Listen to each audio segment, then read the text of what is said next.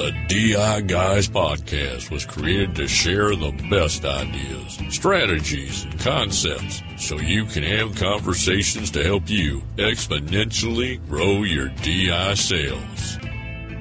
While they may have lost their hair, they have not lost their minds. Here are the DI Guys, Chris Carlson and Mike Cogdell. This is Chris Carlson, and welcome to this episode of the DI Guys podcast. We hope you had the opportunity to join us for the 2021 DI Days that was sponsored by the Plus Group. It was an amazing event with great presentations. In this episode, we want to replay the interview I had with Mark Kinback of Principal, where we discussed crafting the GSI offer. We hope you enjoy the replay. So our closing session of DI Days is entitled Crafting the Guaranteed Standard Issue Offer.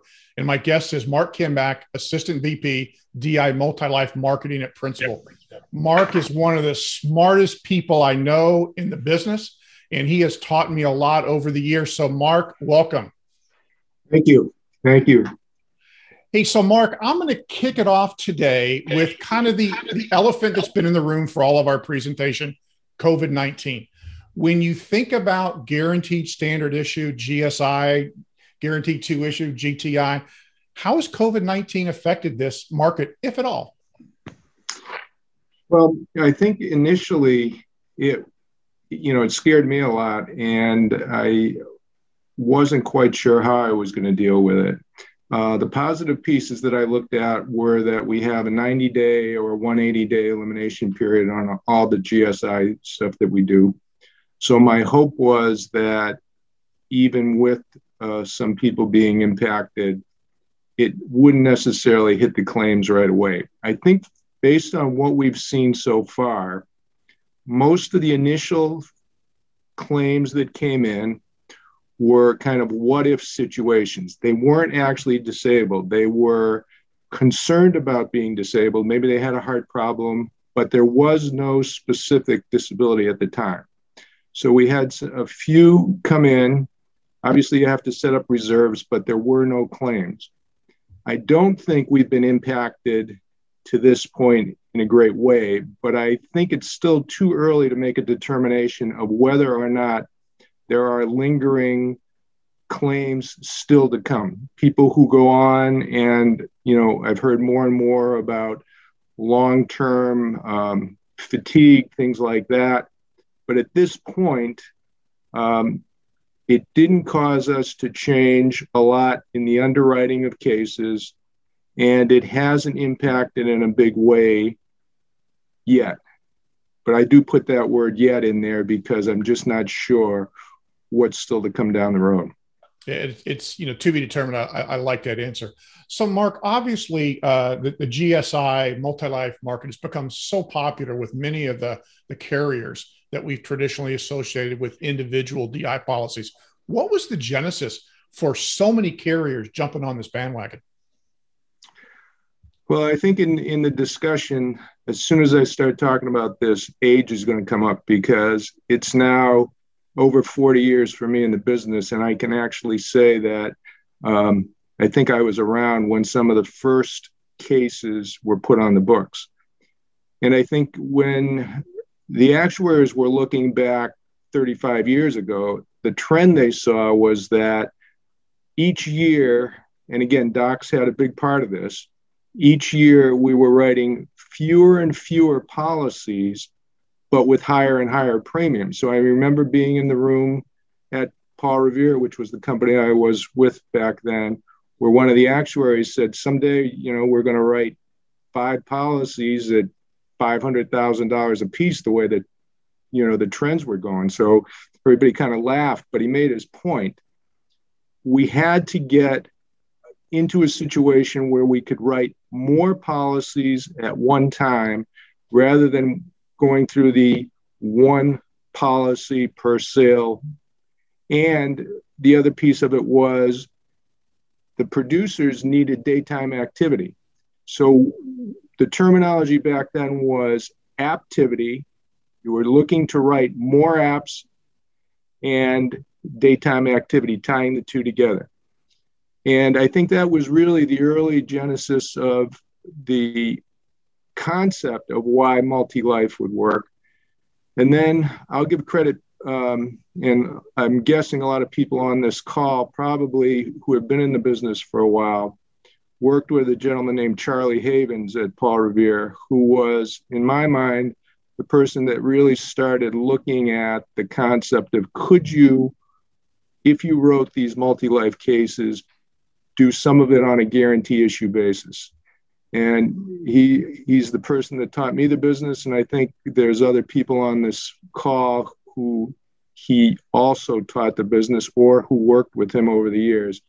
And I kind of consider him the godfather of GSI. What a title to have. Yeah.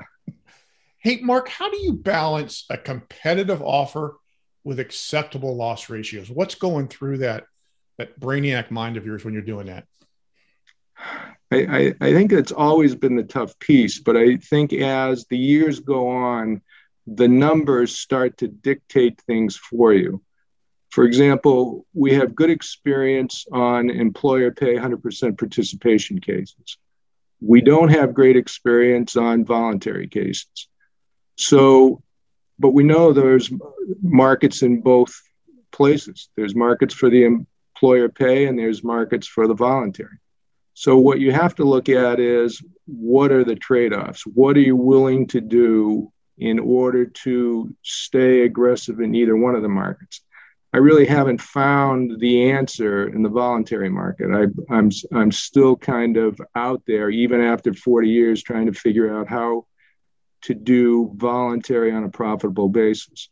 On an employer pay basis, I think it's there. I think the numbers have been consistent year after year of saying, yeah, you can do this employer paid business well if you are careful. And what you have to be careful of is a lot of pre-existing cases, people who have been clearly identified as having health conditions and then getting thrown in with 3 or 4 or 5 other people in order to make a case. And again, on the voluntary side, even with participation rates that are halfway decent, I still think the voluntary business is really tough unless you get producers who know what they're doing, who've done it on a regular basis, and who can, do some selection prior to getting in there in order to protect from the, people that are going to jump on early, who are usually those individuals with health issues. So it's a lot of blending for sure. So, Mark, what are the trends in terms of the minimum number of lives needed for a GSI offer for an employer pay case and then a GSI offer for a voluntary case? Well, the one thing I will say about being in this business is in the multi-life business for as long as I have been is that you never give a straight answer. There's never an easy answer. My quick answer for employer pay is 5 lives. Then somebody will say, well, this company's doing 4 lives, 3 lives. Will you go down there? And I'll say, yes, for certain situations with certain producers and things like that. So it always looks like it's a wishy-washy answer. But I do think, and you and I have talked about this in the past, producers have a big impact on what you can do as far as flexibility with cases. So people who give you a regular flow of business, people who give you consistently, their top shelf stuff, you can really go down to those lower numbers and support them. People that you've never talked to before who are coming in with a 3-life case, and one of the individuals in that 3-life case has a health issue, you can't write down there on that basis. The voluntary market, again, is all over the place. I would say to you that you need 60 lives to get 30%. That's a reasonable count. But even that is tough because anybody that writes in the voluntary market usually knows you have multi-states. You have to figure out how you're going to deal with the multi-states. Are you going to be licensed in all those states? I've never felt comfortable trying to cite as a voluntary case. So it's it's tough when you look at a census. And again, that's why you have to answer everything with, I have to see the census first, because if you see that you have 60 people and 40 states are represented, you know it's never going to happen. If you have 60 people and they're all in one small town in, Iowa, then maybe it's a possibility that you can look at a case like that. So, that's a long-winded answer to say, I don't know, we all make our own rules, but we make them on some basis of experience that will, hopefully support the loss ratios that we're all trying to get. And Mark, something we've talked about before is that many times you're underwriting the producer as well as underwriting the potential case, correct? Yes. Yeah. And I think, to me, if you said, put things in order as to what's most important, that's always been most important to me, because, if you really try to get way off the reservation and say, all right, what's the craziest stuff you do? It's usually for producers who do very consistent types of business. So let's say that I was trying to look at a case for 3 lives on a group of attorneys. And you'd say, well, how can you really underwrite that? Well, what if you had somebody that in the course of the year gave you 40 cases and they were all attorneys and they all looked pretty much the same? Then you could say, well, I can really bunch that together and make it look like one big case. So your guarantee issue could go from, on 3 lives, 2,500 to 3,000 to a 3-live case that could get you substantially higher than that for a producer who is doing the same stuff over and over and over again. So yes, producers who, that I value in the relationships have historically given me all the information, tell me what we have in front of us, and know what they're going to see from people, case after case. And again, every now and then they get caught on something the way I get caught on something. But just from a statistical perspective, that you're going to hit decent numbers as you go through the process. So, Mark, can you walk us through the process you go through to make a GSI offer on a potential case? Yeah, I really look at a census file as the basis for where I start this off. So the most common scenario is somebody sends in a census file and says the group is 60% to 6,000, and what can you do with it? Often you don't get a lot of background or support, just that here's the census and what do you think we should do with it? So the easy part and kind of the low-hanging fruit, as I call it, is to say, all right, first you determine if the group covers total comp or if it just covers salary. Covers total comp, then realistically you're looking at a census for people over 120,000, and you start there. So you've got an executive group over 120,000, and let's say there's 7 to 10 people in that group. I want to know their ages. I want to know their male-female mix. I want to know their occupations. And from there, you determine in your mind a guarantee issue number. And historically, what I've tried to do with the guarantee issue numbers is to make it, kind of a formula of the premium the case is going to kick off.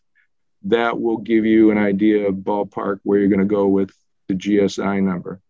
I think some companies use a ratio of lives to premium. And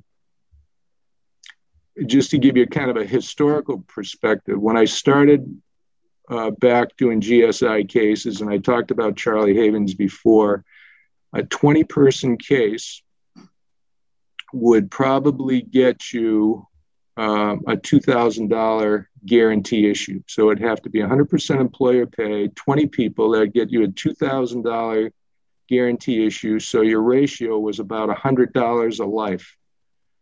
Now, you're looking at $1,000 a life easily as you go into these GSI offers. And you can see how quickly the ratios or the numbers have gone up over the years. So it's changed a lot. But on the positive side, The industry, especially on the employer pay stuff, has seemed to move along pretty well. Well, Mark, I know you've had a success with a concept called the fallback GSI. Can you tell us how that works? Yeah, the fallback is interesting because it confuses a lot of people, and I think it's a fairly simple concept. If you think about that, I go into a case, and again, let's use the one we just talked about before, maybe 7 lives, and let's say the premium on that case was $15,000 or $18,000 a year, and maybe you gave a $7,500 guarantee issue somewhere around there. Fallback concept says if everybody goes through full underwriting and you take that premium and you double it, you should be able to then increase your GSI offer, because in earlier conversations, we said I'm using a ratio of premium. Well, now by having the person go through full underwriting, you took those $7,500 policies and maybe you turned them all into $15,000 policies or $17,000 policies or whatever, but you certainly increased the premium that was coming out of those 7 lives. What happened when we saw, in the 2008, when cases started to dry up a little bit, the better producers wrote fewer cases but higher premiums per case with fallback. And as a result, a lot of those people had good years with fewer cases, but because of going through the underwriting, and they also got full commissions versus the GSI commissions, which are a little bit lower. So they made out fine. And that's when the concept, I think, hit its high point. That's great. I know it's been very popular in the marketplace. So, Mark, what are some of the biggest mistakes brokers make when they approach a potential GSI opportunity? I think my biggest fear in the GSI market is elephant hunting. I think that when I see a case where the existing group is 5,000 and someone wants a 20,000 guarantee issue IDI on top of a 5,000 group, I just kind of look at it and shake my head and say, I don't think that's right. I mean, some producers have reasons for doing that kind of stuff, but I don't like the lopsided blending of IDI and group. I like to see group pieces higher, because from my general experience and principals experience, I guess, what I find is if you write the GSI too high, it's gone in 2 years or 3 years. Some good group producer comes in and says, why did you do this? And then you lose the case. The other thing I'm starting to see, and the trends are there, is that the higher I go on a GSI offer, the higher the loss ratios. So my sweet spot seems to be in this $5,000, $6,000, $7,500 range, and not going into the 12s and the 15s and higher amounts from both persistency and from loss ratios. And the other thing I see is that when you do these cases that are 12, 13, 17,000 in premium, they don't get looked at every year by the HR people or the financial people. When you do a case, at 80 or 90,000, every year somebody's going to be looking at that saying, do we really need to pay this premium? And I can tell you from my old days, when the banks were doing well, the banks would write big cases. As soon as the banks started to get into trouble, the first thing they came after was the IDI. And so you had these wonderful years for banks of great new sales, but then you had these follow-up years of high lapses. And when the benefit amounts were more what I call moderate, in the $5,000 range, they just kind of sat there for forever. Sometimes people didn't want to disrupt them, didn't want to talk about them because they were there for 7, 12, 13 years. And and again, the persistency and the loss ratios are what I like. It's kind of like, as you watch all this stuff with COVID and everybody starts to focus on what does the science tell you? Well, what's happening now with the IDI GSI business is that the numbers are old enough now so you can say, what do the numbers tell you? I mean, it's, for people like me, there's not a lot of guessing anymore. The numbers say this, this, this. And after a while, you're not smart enough to think you can outperform the numbers. The numbers tell you what to do. And I've had those conversations with certain producers that say, I'd like to do this, this, and this on my block of business. And I said, I'm out of your block of business now. When your block gets to a certain number, the numbers are credible. You are driving your own block of business. So if you want to go crazy and lose it because you've got, too big a GSI offer, and when one of those people goes down, it's going to burn your block up. Then all of a sudden they say, no, I think I'm okay where I am. I can write, a fair number of cases, and I can do what I need to do with a GSI that's more reasonable than, going into the stratosphere. So, Mark, we've talked a lot over the last couple of days about technology. What have carriers done to make the actual enrollment process easier for end users and also the producer? Yeah, I think technology is moving things along fast. I think there's e-apps. I think there's platforms out there that have been around for a while that are very good. And I think they will continue to get better as companies figure out what exactly the best way to get in front of the client is. The piece that I would warn people about is that this is still a product that has to be explained and has to be sold. So when I was kind of asked a little bit about where we go with this, I think if you are thinking that the voluntary market is a part of the future, which I think it is, I do not think the non-can that we have today will be the product of the future. I think you got to strip out some features. I think you've got to be expecting higher claims rates, and therefore you can't build it the same way we've built it today. But you can distribute it on a basis that'll be easier for people to get to, and certainly the younger generation. I mean, I think, I don't want to date you like I date myself, but our generation was used to one thing, and the next generation is not going to do it the same way. And, I've having kids who,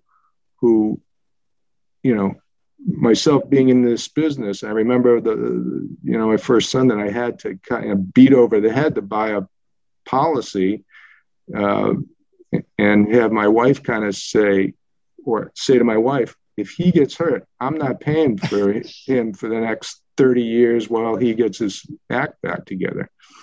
But it is that hard sometimes to get the younger generation to get involved. And I do not think without technology advances, we're going to hit that generation the way that we need to. But I still think you need producers who can explain the concept, because the one thing I do remember is that I explained everything, then I passed them on to one of the RVPs who passed them on to a producer. So my own son had 3 explanations, and the following year said, why did my policy go up in cost? Because he had a future purchase option on it. And I must have talked to him about it 6 times, and he forgot. And he had 2 other guys do the same thing. So they're not going to think about it. They're not going to be on top of it, but they are going to need advisors that can get in front of them and tie into that technology stuff. Yeah, great point. Well, Mark, what concerns you most about the current GSI market? Yeah, I think very quickly it'd be the size of the benefits.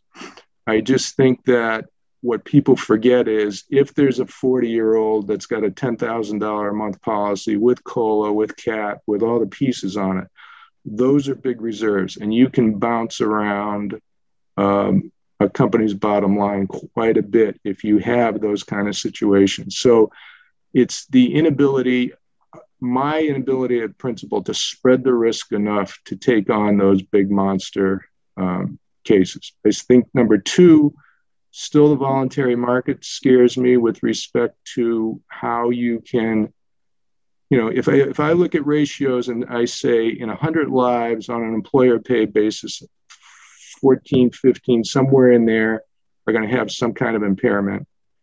But when I go to voluntary and I say, even if I hit a good case with 30% participation and I still have those 15 lives coming into the mix, that means my impairment rate on that block is 50%. So I went from 15% to 50% potential impairment rate.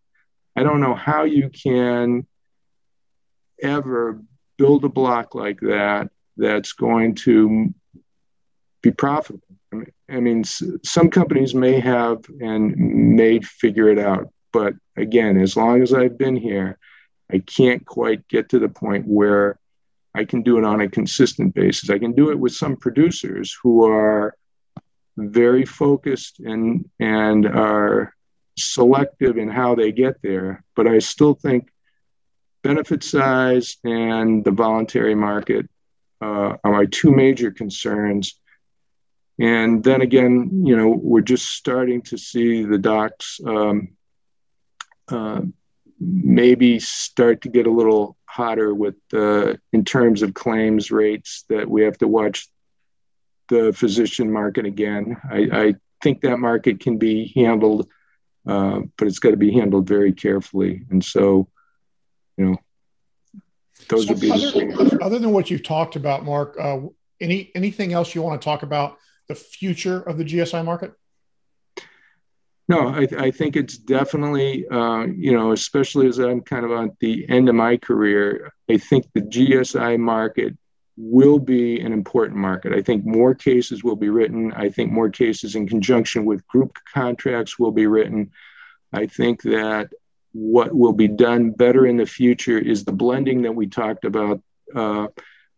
Companies who have the ability to provide both the group and the individual product will properly put the two sides together and say, we should have this ratio of X percent group and X percent individual.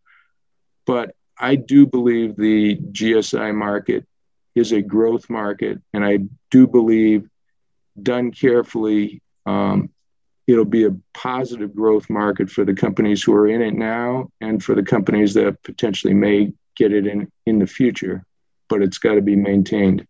Yeah. So Mark, I'm going to bring in Mike Coggo, but I got one last question for you.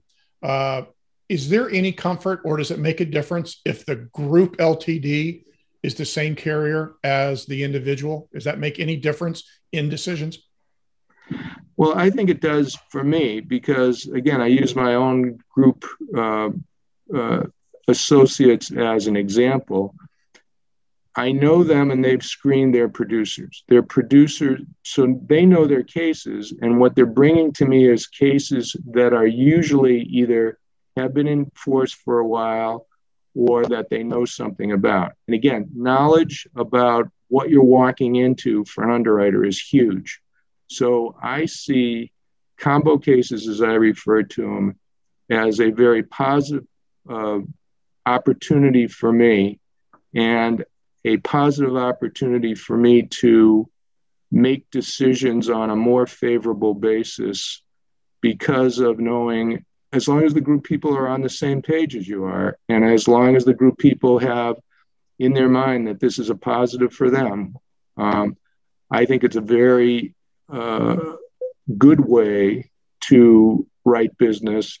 And I think in conjunction with replacement ratios, they like lower replacement ratios. I like lower replacement ratios. We're on the same page all the way through. So my quick answer is, for me, it's very much a positive. Thank you. Mike, I'm sure you have a question or two for your good friend, Mark. Well, I have a comment. one, you're not at the end of your career. You're like me. You're gonna like do something, and then you're gonna be right back in this business because some of us just can't seem to get away, Mr. Kinback. So I don't think you're going anywhere anytime soon. But that's just you may not be with a carrier, but I don't see you disappearing from our world. You've been in it for too long, and you've done such a phenomenal job. I would like to ask one question, and it's actually to reiterate what I think you've already stated. In your career with Principal, because we worked together for, gosh, I don't know how many years, and we still work together today. Do you ever remember a case that was, let's say, 8,000, 9,000, 10,000, even lasting 5 years at Principal? I don't remember many of them. It's been tough to keep those cases on the books. I think, as you know, I mean, you were one that told me a couple of times that when those people forget their cases, when the premiums are at the right level and they don't remember them, they stay on the books forever. But as they start popping up a little bit more and a little bit more, and as things get tougher, they always get looked at. So I agree with your premise that it's tough once you get to the higher benefits not to be seen and not to have to justify it every year. That was the other piece. You've got to be back in, you've got to resell it. And you and I know we've had a couple cases where every year one of us would have to go back and reteach the producer why they bought the individual coverage so that the producer could go back to the HR department and explain it again to the second HR person, that was there in 3 years, or to the new financial person that came in. And so it was tougher. And I think one more, comment and question is, I think the fallback, and you and I have done this for years, and I actually mentioned it this morning. If you participate in the plan, in other words, if you buy 3,000 above the guarantee issue 3,000, you're aware of what you own forever. If you do 50 people in a law firm, which has happened to me in the past, and 48 people in that law firm do not even realize what they have, when it goes away, it doesn't stay on the books. Everybody thinks it will, but it just stays, as I used to say, it stays in the drawer. Now it stays on the computer, right? But it stays in the drawer and never gets looked at. So that getting an individual person to participate, even in guarantee issue, I think we agree. And you support that wholeheartedly, I guess is what I'm asking. If I know I have it, I'm less likely to lose it, even if I leave the organization which bought it for me. No, I agree. And I think the good thing that was there when we were working together was you kind of had your silo of having your core producers who did understand the importance of individual underwriting, the importance and the value that it could mean to their bottom line over the years. So that piece we were able to maintain and keep going. And yet for the newer people who were coming in that were a little afraid of the individual underwriting, we still had the pure GSI as an option. So you've got the blending of the two pieces when you talk about fallback to say, listen, if you're still in this and you still want to do the individual underwriting, you're going to get rewarded because, again, you had higher comp. On the other piece, if you want simplicity and you want to do 20 policies at, between 2,500 and 5,000 a month, go ahead. And we can support you on that basis as well. So I think this fallback was the way to not forget the roots of where a lot of us came from on the individual underwriting side. And I agree more. And that being said, if it's total transparency, it's easy to tell somebody if you're healthy, you can get more. If you're not, you're getting 3,000. So you win either way. Right. So done the right way, I think every producer can explain to somebody, I always say, give somebody the opportunity. You've always agreed, give somebody the opportunity to say yes. If they're good for 25 and we've only got 18 out there, why can they not get, the other $7,000 or whatever it is? Right. It's their family, as we always have said. But Mark, thank you so much. You're looking pretty good too, by the way. Hey, so Mark, you did a great job. So if Charlie Havens is the godfather, does that make you the consigliere then of the GSI marketplace? Hey, in my best days, I could carry his shoes around, but he was the guy that was the man. So It's okay to be Al Pacino. That's not such a bad deal. Mark, thank you very much.